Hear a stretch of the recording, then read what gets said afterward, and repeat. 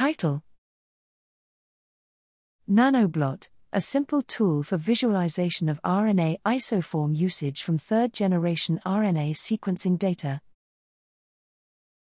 Abstract: RT-PCR and northern blots have long been used to study RNA isoforms usage for single genes. Recently, advancements in long-read sequencing have yielded unprecedented information about the usage and abundance of these RNA isoforms. However, visualization of long-read sequencing data remains challenging due to the high information density. To alleviate these issues, we have developed NanoBlot, a simple, open-source, command-line tool, which generates northern blot and RT-PCR-like images from third-generation sequencing data. NanoBlot accepts processed BAM files. Plotting is based around ggplot2 and is easily customizable.